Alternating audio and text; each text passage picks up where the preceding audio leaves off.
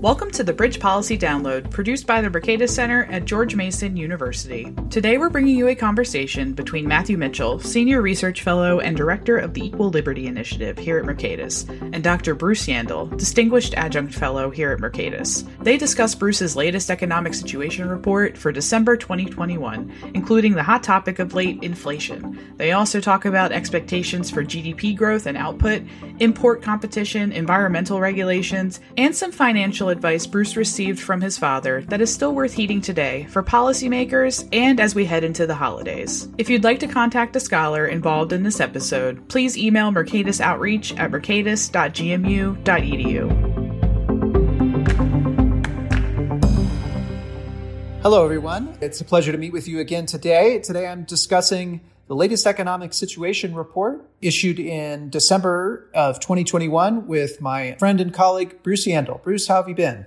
Matt, I'm doing fine, and it's great to hear your voice today. And it's a sunny day here in mid-December, so it's looking pretty good out there.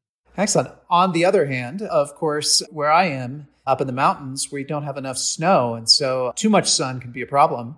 And that's perhaps a good way to kick off the theme of your report. You have an entire section dedicated to the two hands, the other hand. Can you elaborate a little bit on this? What's going on with the economy today? Yes, I think you've really picked the right topic when we say it's a beautiful day wherever we might be.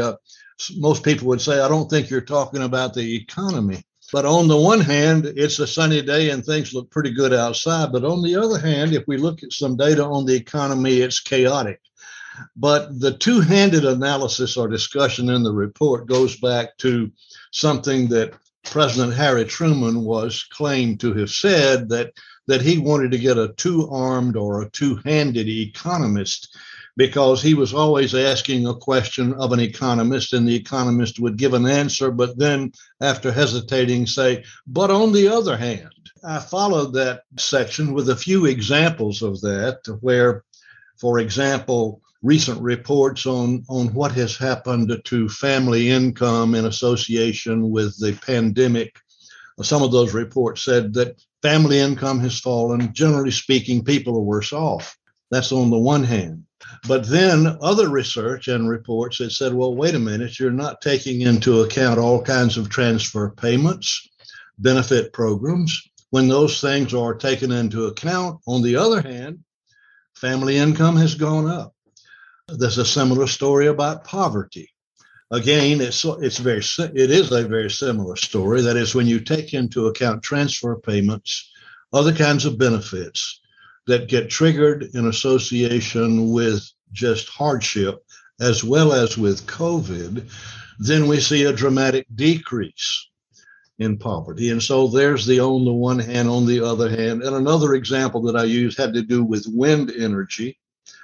And a lot of the glowing analysis that has been given over decades now as to the great promise that we have of wind-generated electricity and how good that could be for the environment with respect to carbon emissions and so forth. But then, on the other hand, we learned this year that the wind stopped blowing there in Scandinavian countries that were heavily invested in wind power. And suddenly the wind just stops blowing. So on the other hand, wind's a great idea, but as long as it's blowing, you may be okay. So sort of on the one hand, on the other hand, it's beneficial to look at both hands, I would suggest. One way to think, I've always thought about the two hands in economics, is that it encourages us to think in terms of every action having both costs and benefits. And so, it's easy to get, if you're a booster for a policy, to look at the benefits and ignore the costs. If you are a skeptic of a policy, it's easy to look at the costs and ignore the benefits. And, this doesn't mean that you can't, if you look at both hands and you evaluate things even-handedly, to stretch the metaphor even further, right? That you can't come away with some conclusions, but you have to acknowledge the other side. So there's obviously lots of controversies going on right now. How do you think that the economic way of thinking can address some of these policy controversies that we seem to be having, more and more emotional debates about? They're not even debates. They're sort of yelling matches about. Yeah, great question and good background on the question, Matt. I really appreciate that because it seems to me that by and large, we don't hear any discussion of economic principles. The notion of weighing marginal benefits against marginal costs is hardly ever mentioned. Most everything that politicians favor, they view as being beneficial, obviously, or they would not be pushing it. And it's hardly ever, and sometimes it takes a lot of stubbornness on the part of people who say, I want to see some numbers. I want to see the Congressional Budget Office analysis. I want to see a full-blown analysis over 10 years. And people who talk that way are often, they're like a stepchild at a family reunion. You must not have faith in democracy. Don't you believe what we are all about is to make the world a better place? But recognizing that the world can be made a much better place if we take actions where the benefits exceed the costs as best we can measure them, and we put our foot on the accelerator when we find those opportunities and hit the brakes when we realize that it's going to tear up more resources than we gain by taking a particular action, then we can make the world a better place. But it seems to me there is great scarcity of discussion of general principles, and we might even generalize further by saying, what is the purpose of government in the first place? Is it just to redistribute income, or is there a deeper purpose that we need to recall? So maybe we need to get back to some principles discussion. Well, that's well said. So, one of the controversies, I think, that is got a lot of people turning to economists now is inflation. So for most of my lifetime, this has not been a topic of discussion. And yet now casual friends and acquaintances who don't know much about my area of research other than that I'm an economist are constantly asking me about inflation. So what should I be telling them? What is your perspective on inflation these days? I think one of the first things that we might do, and when we enter that conversation, is to talk about the word itself. How did we come up with a word called inflation? And the word itself is based on monetary theory or the behavior of central banks. Let's forget about the theory. Let's just talk about the way the world works. Central banks and governments can create money. They can print it. And that's probably the scariest way they create money, but money gets created. And when a lot of money gets created, the money supply becomes inflated. And as we measure the money supply and the amount of money floating through the economy, and we observe the number getting large suddenly, we say, we've got inflation. But when I put it that way, people say, oh, no, that's not what we mean by inflation. What we mean by inflation is having to pay more for gasoline at the pump. And, you or I might come back and say, well, now there's a difference between one price going up, like gasoline at the pump, and all prices taken together going up, which is the result of an inflated money supply. When all that money starts chasing the goods and services that are available to us in the economy, which by definition are limited, certainly in the short run, maybe not as limited in the long run. So, those are some of the initial thoughts, but I think it is beneficial just to go back to the word itself and say the definition of the word says it is a monetary phenomenon. And so it is something that central governments do. And they have control over, and we get a result that we think of as inflation when we say, the consumer price index has gone up 6.8% in the last month, as the news told us a few days ago. It strikes me when you say that inflation is a monetary phenomenon, and there you're alluding to one of Milton Friedman's most famous quotes that inflation is everywhere and always a monetary phenomenon. It strikes me that this pours some cold water on views commonly expressed by people on both the left and the right. So on the left, as inflation heats up, you're seeing things like tweets from Senator Elizabeth Warren that's saying that this is all due to the greed of business people.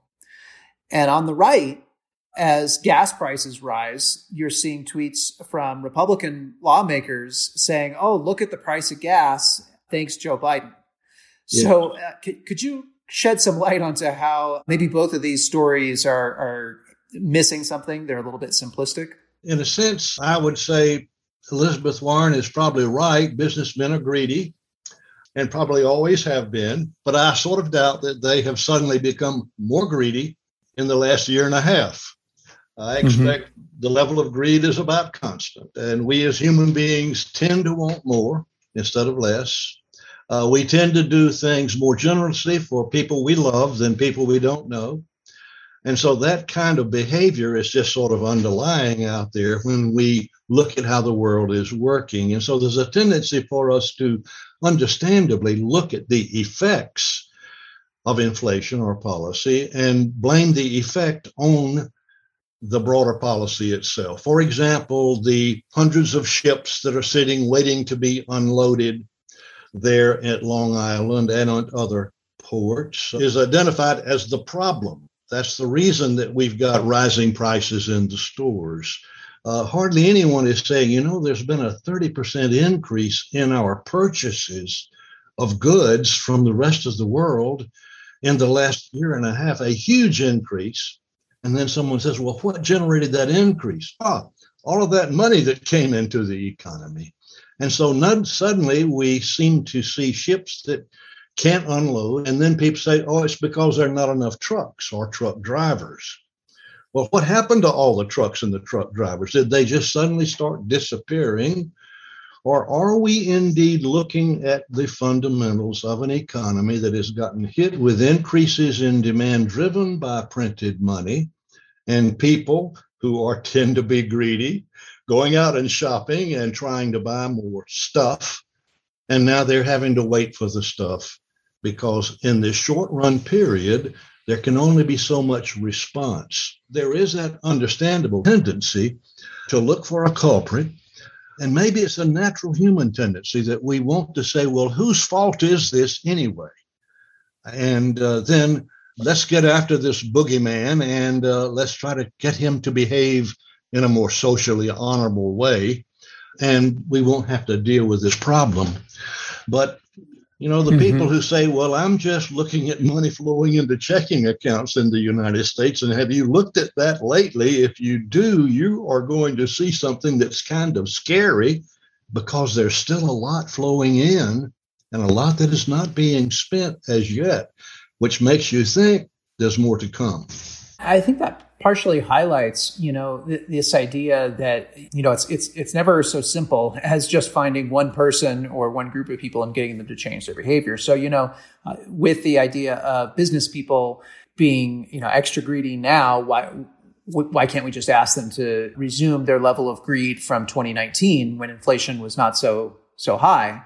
And the same thing, when critics of President Biden talk about the price of gas, one wonders why, if he's got a button on his desk that increases the price of gas, why doesn't he just turn the button the other way?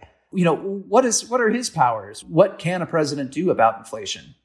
Presidents can do less about most any economic problem than we would like to believe, and certainly I would think they would like to believe. Their voices matter. I would say the bully pulpit matters. Particularly with respect to the behavior and responses of other political leaders or appointees. And as the regulatory apparatus, the administrative apparatus of government gains command over a growing share of economic resources, certainly what the executive branch decides and says matters, because they probably have control over the largest fleet of automobiles in America, just to begin to mention one thing. And if they decide that electric automobiles would be good for all of us, it's possible to push the button, as they have, to say we're going to electrify the fleet. But I would say, fortunately, presidents don't have as much power over the economy as they might sometimes claim to have or wish they had. And there's a tendency, not just a tendency, it's probably a rule, that presidents or any other people in high positions will try to bring people into the room who agree with them.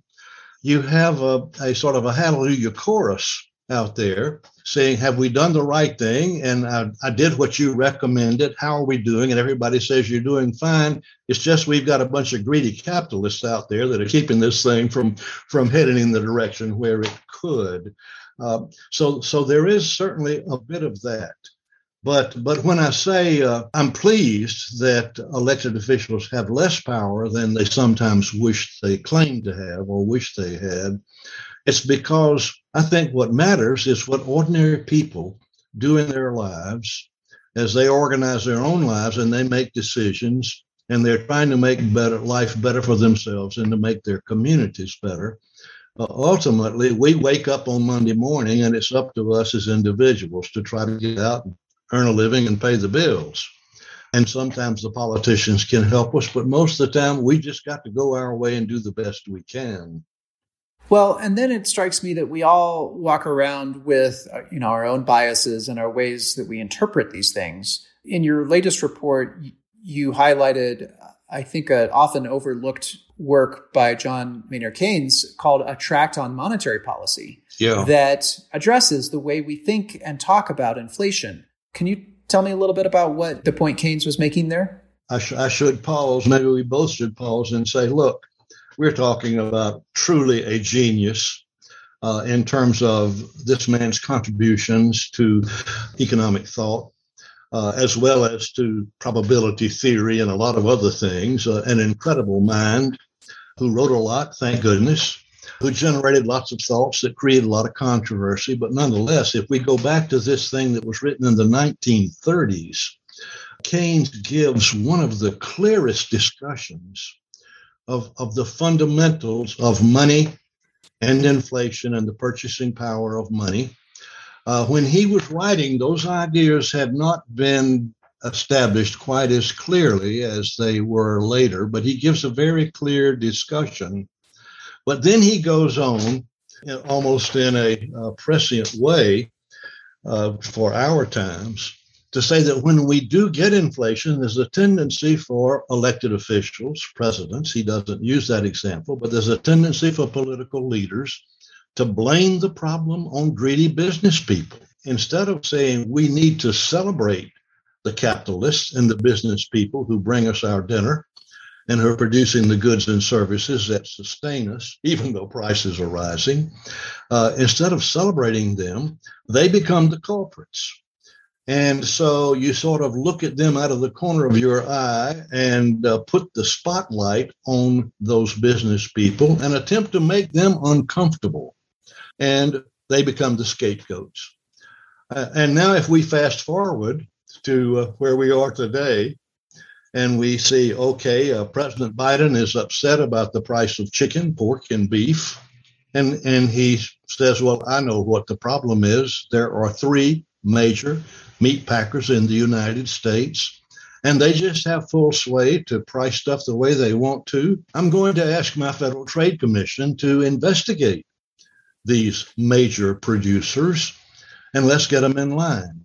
And when the price of gasoline went up, and it was very uncomfortable for American consumers, the president says, oh, I know the problem is OPEC, and there are not many of these major oil companies. We've got to put the spotlight on these people and get them to toe the line. And so it was almost an exact outcome as described by John Maynard Keynes back in the 30s. And in a way, I think it's just sort of a neat example of a little teeny gem from history of economic thought that we can bring into the present and see if it doesn't shed a little light on our current situation and our responses to new challenges, what we think of as new challenges that may not be very new at all. Yeah, that's fascinating. So getting back to inflation today, another aspect of your report that really caught my eye was it's called Figure 1, Price Changes, January 2000 to June 2021. Yeah. And it looks at select U.S. consumer goods and services. Can you describe for the listeners a little bit about what that chart is about and what are the lessons we learned from that? Yeah, that's one of my favorite charts. I didn't develop it. A colleague there at American Enterprise Institute developed that chart and turned it out and updated it. But here's what the chart does. It looks across time and it looks at specific categories of goods and services. For example, electronic goods, transportation goods, automobiles, clothing, then services, higher education, medical services, healthcare. What has been the rate of increase in the prices of those different categories of goods and services? And there may be 10 or 15 different items in the chart. And when you look at the chart, about half of the categories are showing rapidly accelerating prices across time, and about half of them are showing rather rapid decreases in cost or price across time. And then when you stare at the chart a little bit longer, you realize that those items that are subject to intense, or not intense, but are subject to global competition, seem to be experiencing falling prices. Those items where there is hardly any international competition, tuition at universities and colleges, for example, or healthcare and surgery at local hospitals, those are experiencing rather rapid increases in price. And so there's a lesson, I think, in the chart itself, an important lesson. First, it says competition matters. And so if you want to try to discipline the ability of sellers to raise prices, and they all want to, if you want to try to discipline that, then try to find ways to enhance the competitiveness of the marketplace where the sellers operate. And if it's possible to enhance that competitiveness by opening the door to goods and services from outside the domestic economy, open that door as wide as you can. And so that seems to be the lesson that is there. And I guess sometimes, Matt, when we look at it and then we compare what we are doing as a nation right now, and I would say for about the last 4 or 5 years, there's been a tendency for us to close the door for the flow of goods and services, and certainly people, from outside our country, which then takes away from the benefits of that competitiveness. And then there's a tendency for us to subsidize the domestic side of this picture, healthcare, higher education, which is sort of the opposite of bringing competitiveness into it. And there's that tendency then to make this chart look, I would say, uglier, when ugly means everything we try to buy seems to be more expensive this year than it was last year. That seems to be the lesson that is there. It's one worth keeping our eye on. And, it strikes me that also kind of goes back to the earlier question I had about, what can President Biden do on inflation? And your answer was not much. Yeah. But, there is one area where the president has been given quite a bit of unilateral control, and it might have an effect. Elaborate on that a little bit? You're absolutely right. That is, as our government is organized, the office of the president is given the power to negotiate trade and treaties. And so the office of the trade representative is a part of the executive branch. And the president has been even given more power in recent years to move deliberately on his own, without having any kind of action by Congress, to impose tariffs or restrictions on the flow of goods coming into our country, when in his judgment it's beneficial for him to do that. And to be beneficial is a judgment that he can make, or the Department of Commerce can make. They have to claim that there's some sort of foreign policy reason, right, or national defense reason, right? Which it's not clear why the Department of Commerce is in a good position to evaluate that. But that is essentially what's happening, right? Good reminder. In the previous administration, President Trump's Department of Commerce was asked, as they should have been, to give a justification for the possibilities of imposing more tariffs on foreign-produced automobiles, particularly those that come from Germany. So they were just sort of picking on one country's exports because the president says there are just too many BMWs and Mercedes in the United States. And so the justification was a national defense argument, that should we have a repeat of World War II, we don't want to have to be bringing Jeeps in from enemy countries or, heaven forbid, any other country. We want to produce our own Jeeps. And so we need a viable automotive industry. I'm sort of making fun of the argument, but in a sense, that was the essence of the argument.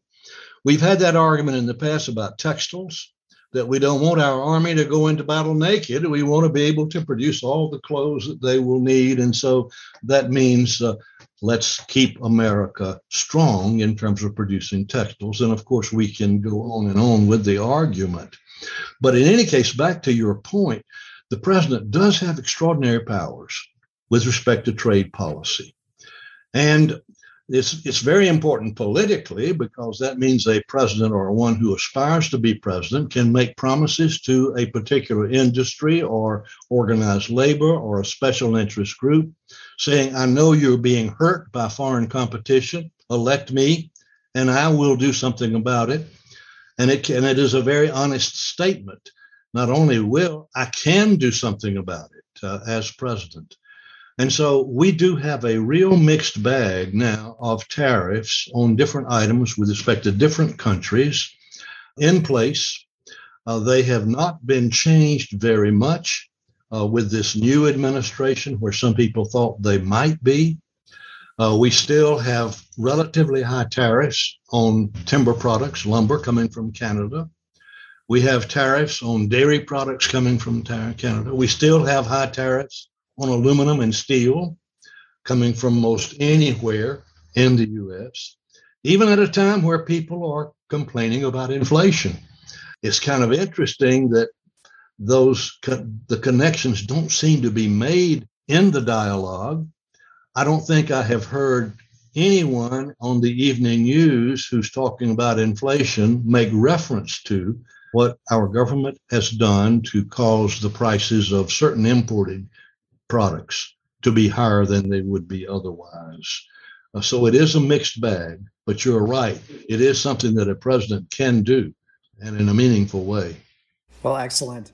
Well, we're running up against our time here. I thought I might ask you one more question, because it is one of my favorite parts of your report, and it's a little bit of a personal part of your report. It's your father's financial advice. This seems like it's helpful for all of us heading into Christmas. Perhaps it might be helpful for some policymakers as well. So what's that advice? Thank you for calling attention to that part of the report, because it is a very personal story. As I indicate in this short piece in the report, my father didn't spend a lot of time giving me a lot of advice. And I would say, thank goodness, he let me learn, as people say, the hard way most of the time. He was busy making a living, but he had two pieces of advice in terms of economics or finance. The first is pay yourself first. Every payday, even if it's $1, depending on your pay, or $5, put something in a savings account and do it every payday. Pay yourself first. And if you pay yourself first and you live a normal lifetime in terms of life expectancy, you'll be able to take care of yourself when you get old. You won't have to rely totally on Social Security or someone's generosity. Pay yourself first. And the second piece was, don't buy food or gasoline on a credit card. Now, that was ancient times that I'm recalling here. My father's point was, you'll burn up the gas, you'll enjoy the dinner, and then you're going to get the bill on your credit card at the end of the month, and all the joy that you've gotten will be forgotten. You just have a bill. If you're going to buy anything, do anything on credit, then use your credit to buy longer lived experiences and goods, so that you still have this benefit around you when the bill comes due. So pay yourself first, and don't use credit on expendable consumer activities. And when we look at our government, when we do things collectively as a people, maybe that advice would still hold. When we go into deficit spending by government, and we always do, then sometimes it makes a lot of sense if we are talking about investing in harbors and highways and transportation systems that are long-lived. But it might not make as much sense if we're talking about things that we will eat or clothes that we will wear or things that will be gone quickly, and we're left with a 30-year bond to pay off. Excellent advice, both personally and from a matter of public policy. I always enjoy these conversations. Thank you so much, Bruce. My guest today has been the great Bruce Yandle. Until next time. Thanks for listening to the Bridge Policy Download. You can subscribe to the podcast on Apple, Spotify, Google, Overcast, Stitcher, or your favorite podcast app. If you would like to request a meeting with one of our scholars or ask them a question, please email Mercatus Outreach at mercatus.gmu.edu for more information.